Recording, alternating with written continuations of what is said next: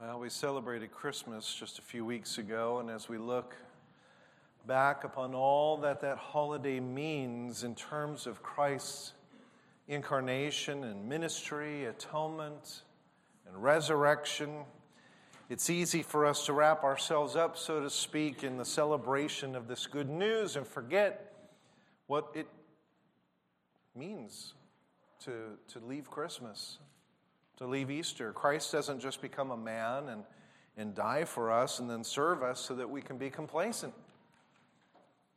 He doesn't do all of that so that we can be lazy. He fills us with the Holy Spirit so that we will obey Him and expand His kingdom. And part of that obedience is to perfect in our own lives and sufferings the sacrifice of Christ. And it's in that spirit that I direct you to our morning's passage in 1 Samuel 23. Please stand as we read God's word. It is 1 Samuel 23, verses 14 through 29. And David remained in the strongholds in the wilderness, in the hill country of the wilderness of Ziph. And Saul sought him every day, but God did not give him into his hand. David saw that Saul had come out to seek his life. David was in the wilderness of Ziph at Horesh, and Jonathan, Saul's son, rose and went to David at Horesh and strengthened his hand in God. And he said to him, "Do not fear, for the hand of Saul, my father, shall not find you. You shall be king over Israel, and I shall be next to you. Saul, my father, also knows this." And the two of them made a covenant before the Lord. David remained at Horesh, and Jonathan went home. Then the Ziphites went up to Saul at Gibeah, saying, "Is not David hiding among us in the strongholds at Horesh on the hill of Hachilah, which is south of Jeshimon? Now come down, O king, according to all your heart's desire to come down, and our part shall be to surrender him into the king's hand." And Saul said, "May you be blessed by the Lord, for you have had compassion on me. Go, make yet more sure. No one see the place where his foot is, and who has seen him there? For it is told me, he is very cunning. See therefore and take note of all the lurking places where he hides, and come back to me with sure information. Then I will go with you, and if he is in the land, I will search him out among all the thousands of Judah." And they arose and went to Ziph ahead of Saul. Now David and his men were in the wilderness of Maon in the Arabah in the south of Jeshimon, and Saul and his men went down to seek him. And David was told, so he went down to the rock and lived in the wilderness of Maon. And when Saul heard that, he pursued after David in the wilderness of Maon. And Saul went on one side of the mountain, David and his men on the other side of the mountain. And David was hurrying to get away from Saul. And as Saul and his men were closing in on David and his men to capture them, a messenger came to Saul saying, "Hurry and come, for the Philistines have made a raid against the land." So Saul returned from pursuing after David and went against the Philistines. Therefore that place was called the Rock of Escape. And David went up from there and lived in the strongholds of En-gedi. Let's pray. Father, thank you for your word. And thank you for the lessons that we learn from it, not only of David, but of Christ, even ourselves. Pray for wisdom for us today as we listen, as we read, and study. It's in Jesus' name I pray. Amen. You may be seated. Well, in the last half of 1 Samuel, there's a key theme in the sufferings of David on the painful path to the throne. You see, on every page, we will see David's suffering. And many of the Psalms, for example, were written during this time, and they reveal what's going on in David's heart. I've lost control of the slide, so if you can advance that for me in the back, thank you. There's a section from one of them. It's Psalm 56, 1 through 11. It says, "Be gracious to me, O God, for man tramples on me. All day long an attacker oppresses me. My enemies trample on me all day long. For many attack me proudly, and when I am afraid, I put my trust in you. In God, whose word I praise, in God I trust, I shall not be afraid. What can flesh do to me? All day long they injure my cause. All their thoughts are evil against me. They stir up strife and lurk. They watch my steps as they wait for my life. For their crime will they escape? In wrath cast down the peoples, O God. You have kept count of my tossings. You have put my tears in your bottle. Are they not in your book? Then my enemies will turn back in the day when I call. This I know, that God is for me. In God, whose word I praise, in the Lord, whose word I praise, in God I trust, I shall not be afraid. What can man do to me? That was written during this time period. And at the point we've reached in the story, the pressure on David has become immense. Saul's determination to eliminate David has turned into a nationwide manhunt. Saul is focused. He's focused on discovering David's whereabouts to the point that he neglects everything else. All his other duties, even to the extent that he brutally punishes any who offer David help. He kills, for example, not only Ahimelech the priest, whom we saw last week gave David bread from the tabernacle, but he kills all of Ahimelech's family. David could not even trust himself to the people of Keilah, as we see back in verse 12, a people whom he had recently rescued from the Philistines. The thanks that they give him is to sell him out to Saul. So David is on the run. He's headed south, further from Saul's base in Gibeah, that's in the north. And verse 15 says that David was in the wilderness of Ziph. And if you look on the map that, for some of you picked up the outline in the back, I have a little map for you, it's helpful. You'll see that Ziph was in southern Judah, about 12 miles southeast of Keilah in the hills. And notice how the text says that David saw that Saul had come out to seek his life.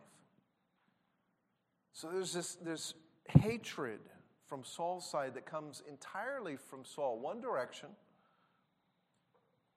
He comes to seek his life. It's been building ever since David had killed Goliath, and the crowds, the women had sung how Saul had struck down his thousands, but David his 10,000s. Saul had tried to wound or kill David with a spear multiple times. And now he has, like I said, abandoned every other duty, surrounds himself with thousands of his best men, and follows David from city to city, intent on destroying him. Can you imagine what it's like to see the king of Israel and his men coming after you, wherever you go, bent on destroying you and being helpless in return? David would later say, I will not lift a finger against the Lord's anointed. So what could he do? His only resource was to keep fleeing, to hide, to plead for his life during the times that the two have the opportunity to talk. So not only is David fearful for his life, but he's lonely, he is despairing, as we read earlier in Psalm 56. Of course, if you were going to look for a location to lift up your spirits and encourage you, the wilderness of Ziph is not the place to go. It is a hot, barren, dry desert that then kind of descends into the Dead Sea area. David's at the edge of that wilderness, at the base of the foothills that are south of the future city of Jerusalem, called Jebus on the map. And here, there's a forest. Where he is, there's a forest of straggly trees. That's the best hiding place in some of these areas, outside of these rocks, these little mountainous hill areas. There's just not a lot of places, caves to hide. Bottom line, think day after day of looking behind you. Ever had a time like that in your life? Day after day looking behind you, trying to find a place to hide in a dry and inhospitable environment in which you can trust no one. So for the time being, Saul is unable to find his enemy, but someone else is able to find David. And you can see it in verse 16 that Jonathan found David. Now, I like how we read that Jonathan strengthened David's hand in God by telling him not to fear man. How could it be possible for David, who had seen that Saul had come out to seek his life, not to fear? Well, think about David's perspective. Saul's hand is the one that had held and hurled the spear. Saul had killed Ahimelech in the priest's family. Saul was the king.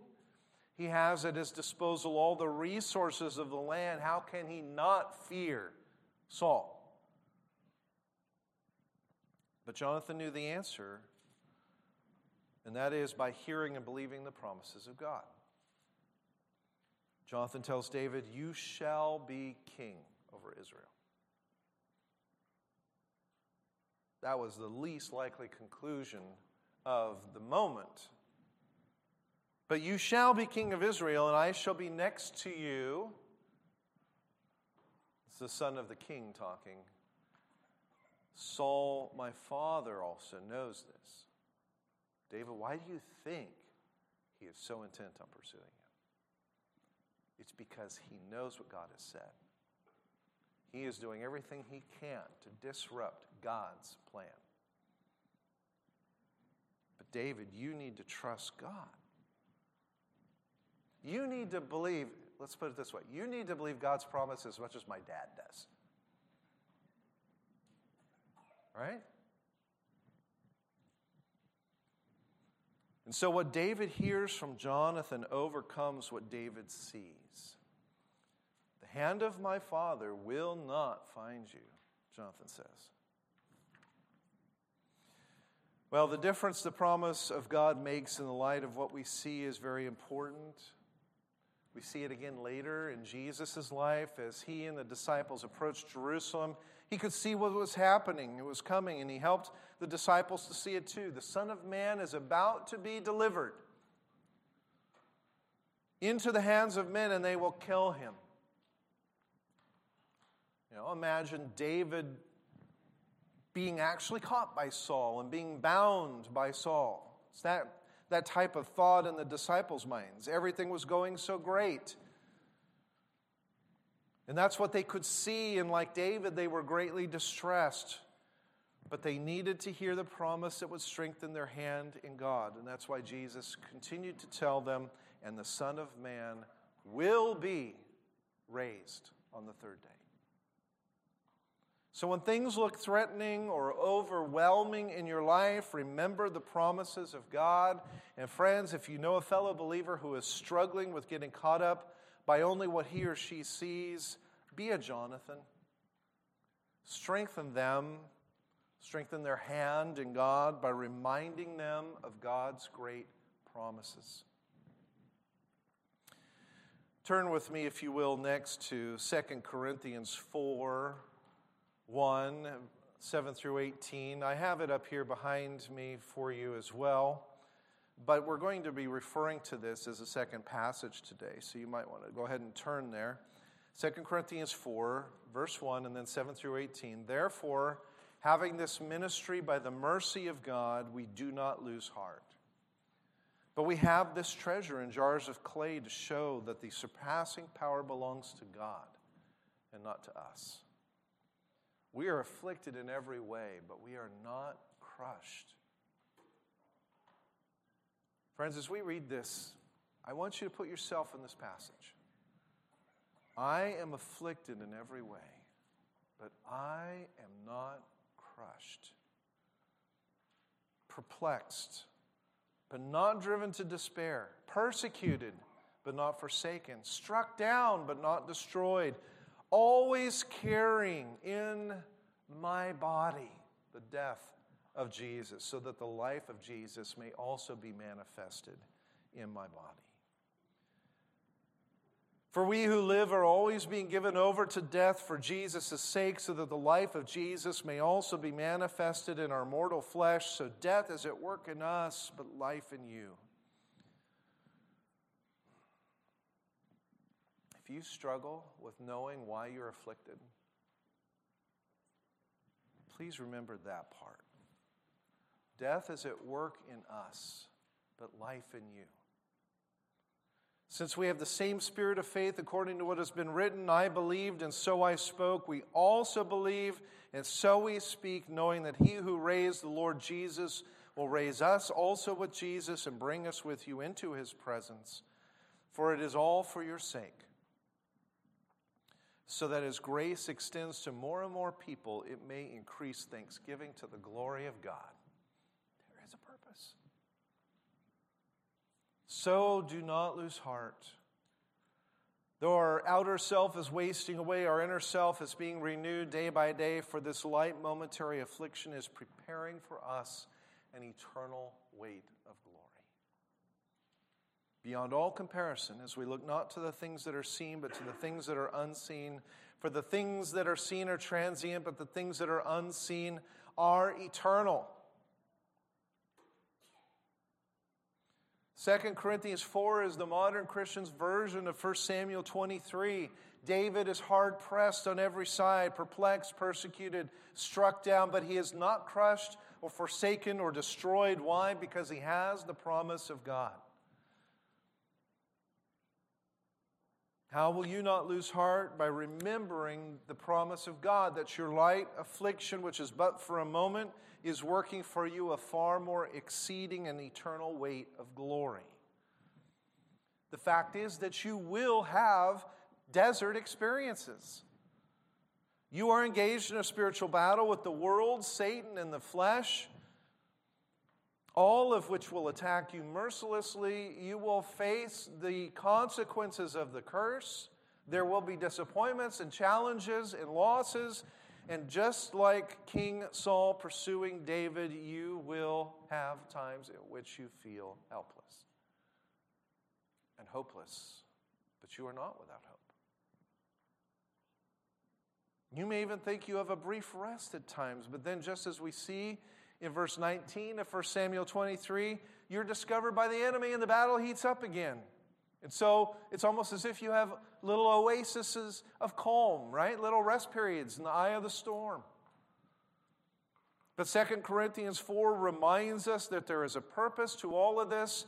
Paul says we carry about in the body the dying of the Lord Jesus. Why? Let's see if we can figure that out. Paul writes in Philippians 3, I count everything as loss. This is a familiar passage. Because of the surpassing worth of knowing Christ, Jesus my Lord. For his sake I have suffered the loss of all things and count them as rubbish, in order that I may gain Christ and be found in him. That I may know him, the power of his resurrection, and may share his sufferings, becoming like him in his death. Before Paul meets Christ, on the road to Damascus, foremost in his mind are all of his gains and his successes, his ancestry. He's from the tribe of Benjamin, his zeal. He's passionate about the study of the Scriptures, his work. He is diligently persecuting Christians. In his mind, there's only one potential loss, and that is the prospect that the people might actually follow Jesus. That's old Saul. But after his encounter with Christ, Paul realizes that these priorities are all wrong. They're backwards. He looked at everything he had once considered important, now considers them a loss. His ancestry, loss. Zeal over persecuting Christians, loss. Knowledge of traditions, loss. In fact, the more he thinks about the relative values of life in the world and the greatness of Christ, he goes on to say, I count all things to be loss in comparison to the surpassing value of knowing Jesus Christ, my Lord. Why is that so important? And as Paul says, why is it important to know the fellowship of his suffering? Well, remember what we learned on Christmas Sunday from Philippians 2. Have this mind among yourselves, which is yours in Jesus Christ, who, though he was in the form of God, did not count equality with God a thing to be grasped, but emptied himself by taking the form of a servant. Being born in the likeness of men and being found in human form, he humbled himself by becoming obedient to the point of death, even death on the cross. If you want to know Christ, Part of the knowledge is engaged in knowing what it is to be a servant, as we learned, and to suffer through sacrifice. That is why Paul says that there is a fellowship of suffering between us and Christ. Jesus had no place to lay his head. He gave up the many things that the world usually has to occupy our focus. He gave those things up, and nobody, of course, enjoys that kind of sacrifice. Nobody enjoys suffering and pain and tribulation. Nobody loves misery. But we know that suffering of this type produces something that we do like, namely a stronger sense of hope, which comes from the experience of patient perseverance and the understanding of God's approval through the refinement of our character. Like sifting flour, God is sifting out our impurities. He is purging out the dross through suffering so that what remains looks more and more like Christ. And in the similarity of our character and mind with those of Christ comes a greater awareness and knowledge of God. And all of this, I think, is the practical application of what Paul means in 2 Corinthians 4, that we manifest the life of Jesus in our suffering. But to whom are we manifesting it? To the watching world. There's something comforting in knowing that Christ calls us to sacrifice for the sake of others. It keeps us from being thrown off guard when we do suffer. It keeps us from giving up. And it frees us to rejoice knowing that our suffering has a purpose.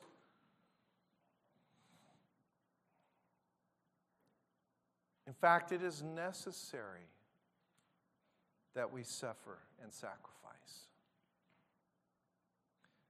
And going back to 2 Corinthians 4, Paul writes that we are jars of clay, and as clay jars, we are made of common material. Psalm 103:14 reads, "As a father has compassion on his children, so the Lord has compassion on those who fear him, for he knows how we are formed. He remembers that we are dust." He knows how easy it is for us to lose sight of the promises. He knows how easy it is for us to be overwhelmed in that moment by our pain. As vessels, we are designed, though, to contain something. And 1 Corinthians 6:19 says, "Do you not know that your body is the temple of the Holy Spirit within you, whom you have from God? You are not your own, for you were bought with a price. So, glorify God with your body." You see, you are a fragile vessel. You are a clay jar, but you are a purchased vessel. You are a priceless vessel, for you were made to be a place where God lives and abides by His Spirit. And what an honor that God should condescend to abide in us. And yet, here we are, vessels made of the earth, revealing this astounding contrast in 2 Corinthians 4 between God's majestic holiness and our earthiness. Isn't that amazing? Those jars are not filled with water or grain or any mundane thing. They are filled with the very indwelling presence of God. And in a beautiful way, Paul describes that treasure we carry as the light of the gospel of the glory of Christ. Hear that again. That indwelling presence of the Holy Spirit in us is the light of the gospel of the glory of Christ. And he says that this treasure is the power of God. But it isn't the kind of power that the world seeks, right? And this is where we tie everything together. The power of God is a power that is revealed in the suffering of God's saints.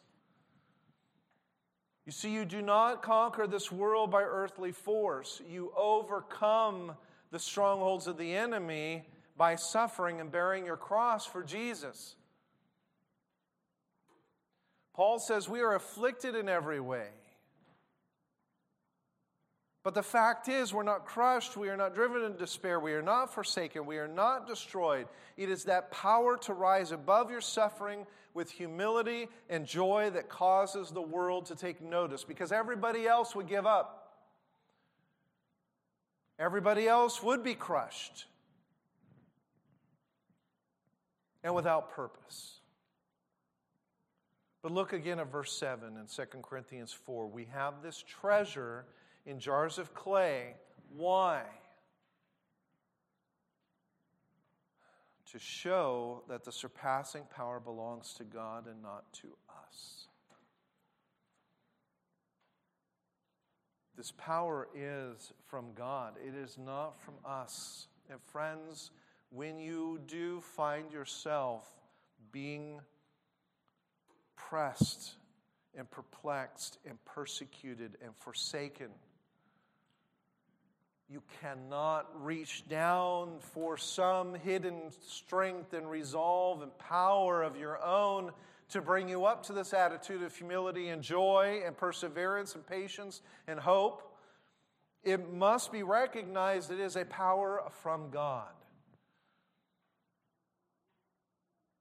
And so, down in verse 16 of 2 Corinthians 4, he says, "So we do not lose heart, though our outer self is wasting away.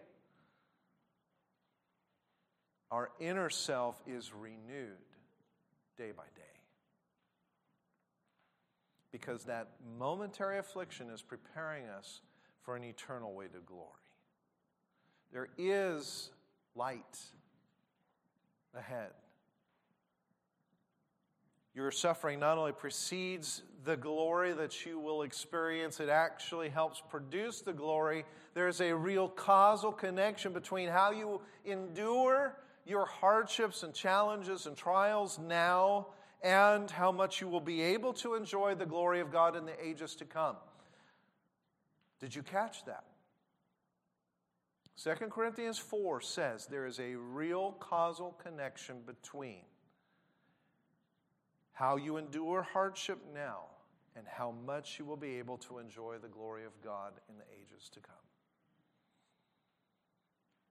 What that means is there is not one moment of pain that is wasted, that is accidental, that is without value. Jonathan is trying to tell David that. David had to move his family to a Philistine city. He'd spent every day on the run. The people that he helped inevitably tell Saul where he's hiding. He starts all over again. It's a frantic escape. It's a search for a new place to hide, and yet not one moment of that pain is wasted. Jonathan reminds David of the light at the end of the tunnel. He will be king, but God reminds you of the eternal way to glory forever. That is the light at the end of your tunnel. But even more was accomplished. As I said a moment ago, our response to suffering is a powerful tool that God uses to influence and affect those who are watching. According to 1 Samuel 24, Saul eventually caught up to David. It was at a different location in the wilderness of En-Gedi, and he had 3,000 men, and he traps David. And one night, David sneaks out and takes a corner of Saul's clothes as proof that he had the opportunity to kill Saul if there had been that intention. And so he shows Saul, look, as proof. And he explains, I serve the Lord faithfully. I will not lay a hand against the Lord's anointed, despite what you're doing to me. And what I want you to see is these verses here in 1 Samuel 24. As soon as David had finished speaking these words to Saul, Saul said, "Is this your voice, my son David?" There's much we could talk about in that.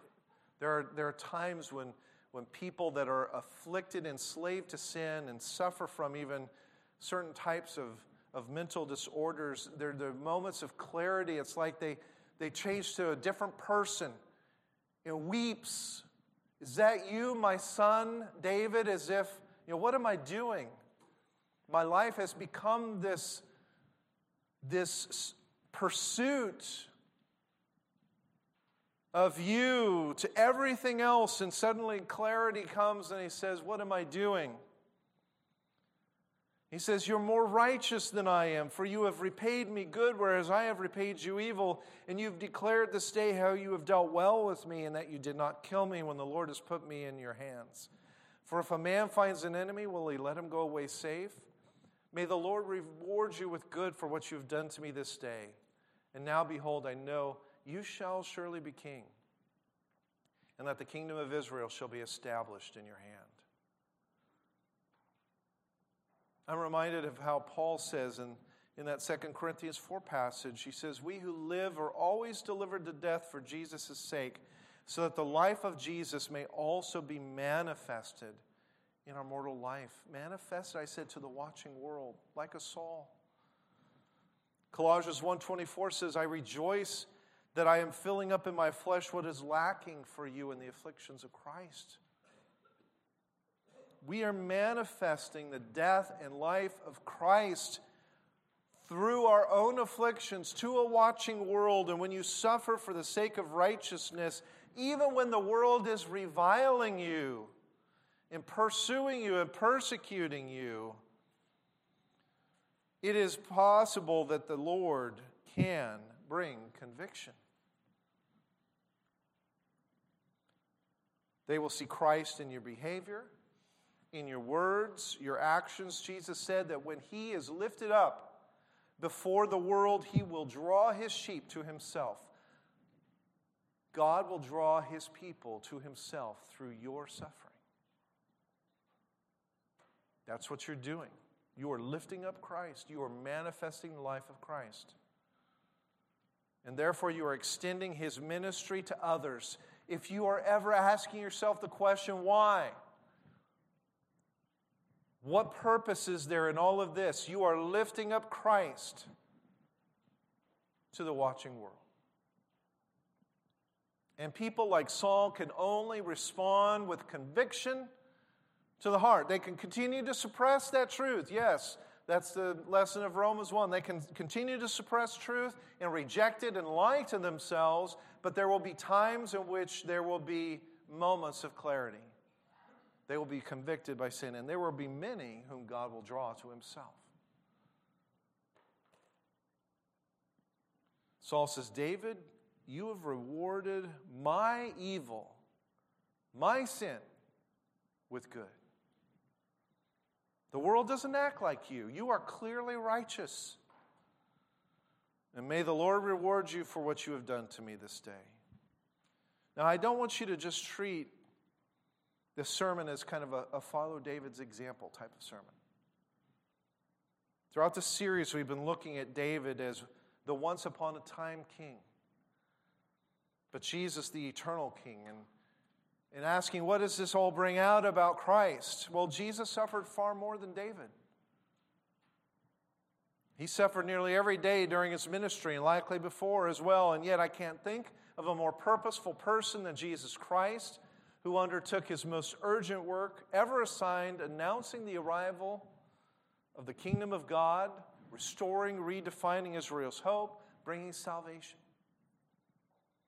In his spare moments, he casts out demons, he heals the sick, he raises the dead, he disciples all who will carry on his work, and throughout all of that, he has this attitude of nearly unbroken calm. He's responsive to others, he never gets caught up in their anxiety.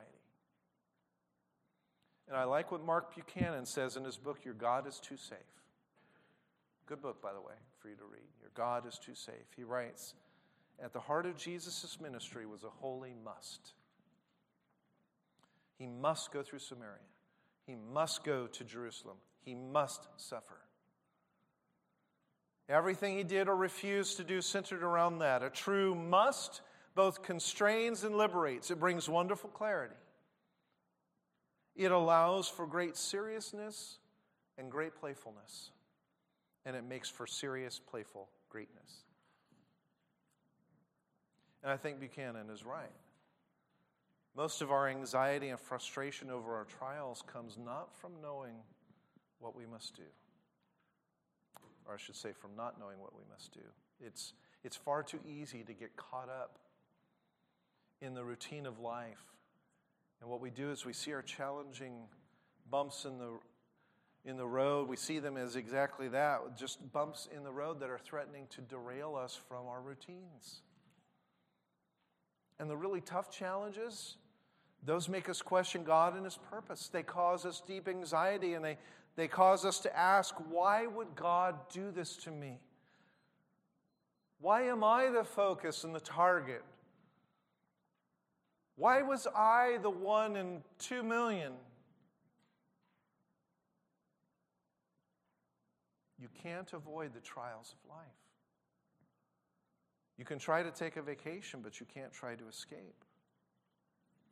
You can try to conquer them in your own strength. You can try to explain them away. You can fill your life with busyness. But at the end of the day, God is calling you to die to yourself. And He says, do not lose heart, because this light affliction is but for a moment. But you say, my afflictions certainly don't seem light. My parent is sick, or my life is unraveling bit by bit, or I've lost my job. God says, don't lose heart, because your suffering is working towards a far more exceeding and eternal weight of glory. You may be saying, I've heard you preach on trials several times now over the years. Each time you've told me it's a gift. You've told me that God desires what is best for me, and now you're encouraging me to compare the lightness and shortness of this affliction with the weightiness and eternality of glory with God, and I get it intellectually. I can follow the dots and A and B and C, and it all equates, and God said it, so it must be true.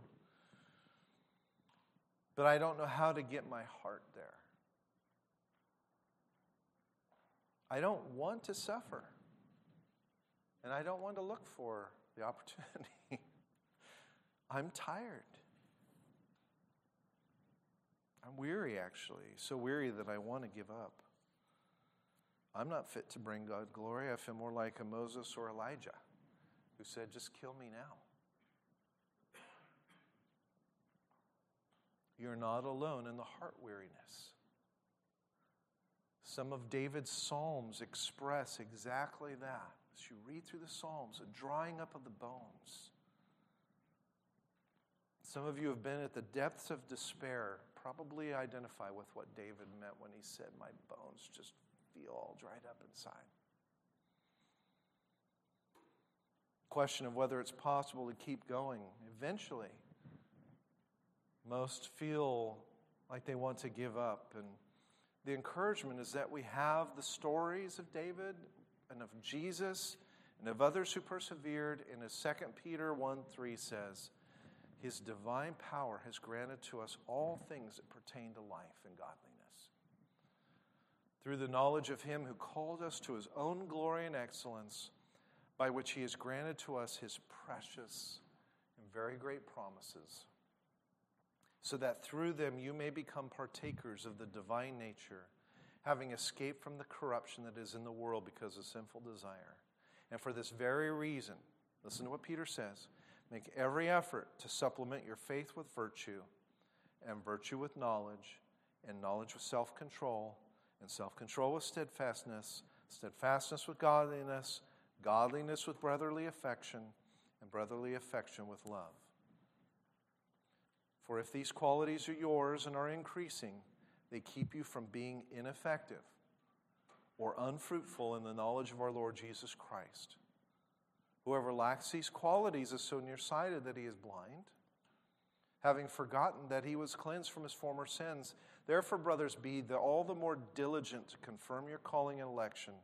For if you practice these qualities, you will never fall. For in this way there will be richly provided for you an entrance into the eternal kingdom of our Lord and Savior, Jesus Christ. There's a lot there. That's like graduate school doctrine in the Bible. But the main points are everything that you need You have already as a believer. And for this reason, says Peter, make every effort. Add things bit by bit, step by step. Though everything you need for godliness is at hand, you won't actually be acting godly until you've got some more basic things in place. What's Peter saying? He's saying hike up the local hills first before you attack Everest. You want to get to the point where you can joyfully bear up under the hardest struggle? You want to get to the point where if someone strikes you, your gut reaction is actually to bless them in return? Begin where Peter begins. Add to your faith. And then add to your goodness. And then you can see the list. Peter says that if you possess these qualities in increasing measure, and if you didn't catch that phrase, it's important that you do, increasing measure, which implies you don't, it's not if you possess all these qualities at once, but if you possess them in increasing measure, they will keep you from becoming ineffective and unproductive in your knowledge of Christ. You won't just say intellectually, I know these things, but you'll actually know Him from the heart. There is a sense of progression. There's a sense of growth in what Peter's saying. So why did I choose that passage? It's because I know how easy it is to say, it's overwhelming and it's difficult and I'm not quite there. And my encouragement to you is keep making the effort. Keep going along this path of growth. But it's important that you make the effort. Peter finishes by saying those who lack these qualities are nearsighted, having forgotten that they were cleansed from their former sins. You see, if you don't make the effort to work through the trials of your faith by the grace of God, if you don't keep putting one step in front of the other and instead you just sit down and give up, you'll eventually develop, Peter says, a spiritual blindness and amnesia. You'll forget that God has actually cleansed you from your sin, that you are a new creation, that you aren't stuck, friends, but that you have a purpose. And you'll be weighed down with the dead weight of guilt and regret and fear and weariness. So I encourage you today to believe that your purpose is to join with this community of believers and impact our world by dying to yourself. Believe that God saved you in order to worship Him and tell the people of the world about Him so that He might receive the glory. And when you face the frustrations, and they will be there, remember that big picture. Remember the eternal weight of glory that lies ahead. Dream about the possibility that God will change this dark moment of our society, even if it is in small ways, even if it's just a family member or a friend or a fellow church member. Thank the Lord for the gift of suffering.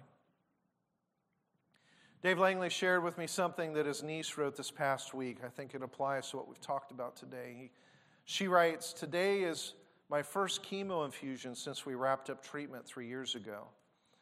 And while there's been some dread and grief leading up to today, knowing all that this entails, there have been many more mercies and a little bit of yoga to balance it all out."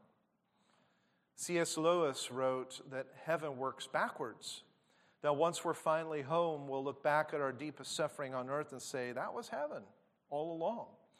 Because we'll finally see the breathtaking glory and joy that was going on behind the scenes of our anguish. And so today there's a bit of heaven unfolding even here in this chemo ward. It's a good attitude. Octavius Winslow in Christ's Symphony to Weary Pilgrims writes, "It is I who formed your burden, who carved your cross, and who will strengthen you to bear it. It is I who mixed your cup of grief and will enable you to drink it with meek submission to your Father's will. I've sent it all in love, It is I who ordered, arranged, and controlled it all. In every stormy wind, in every darksome night, in every lonesome hour, in every rising fear, the voice of Jesus shall be heard saying, be of good cheer. It is I. Do not be afraid. So your God has promised that he will go with you into whatever suffering he allows you to endure.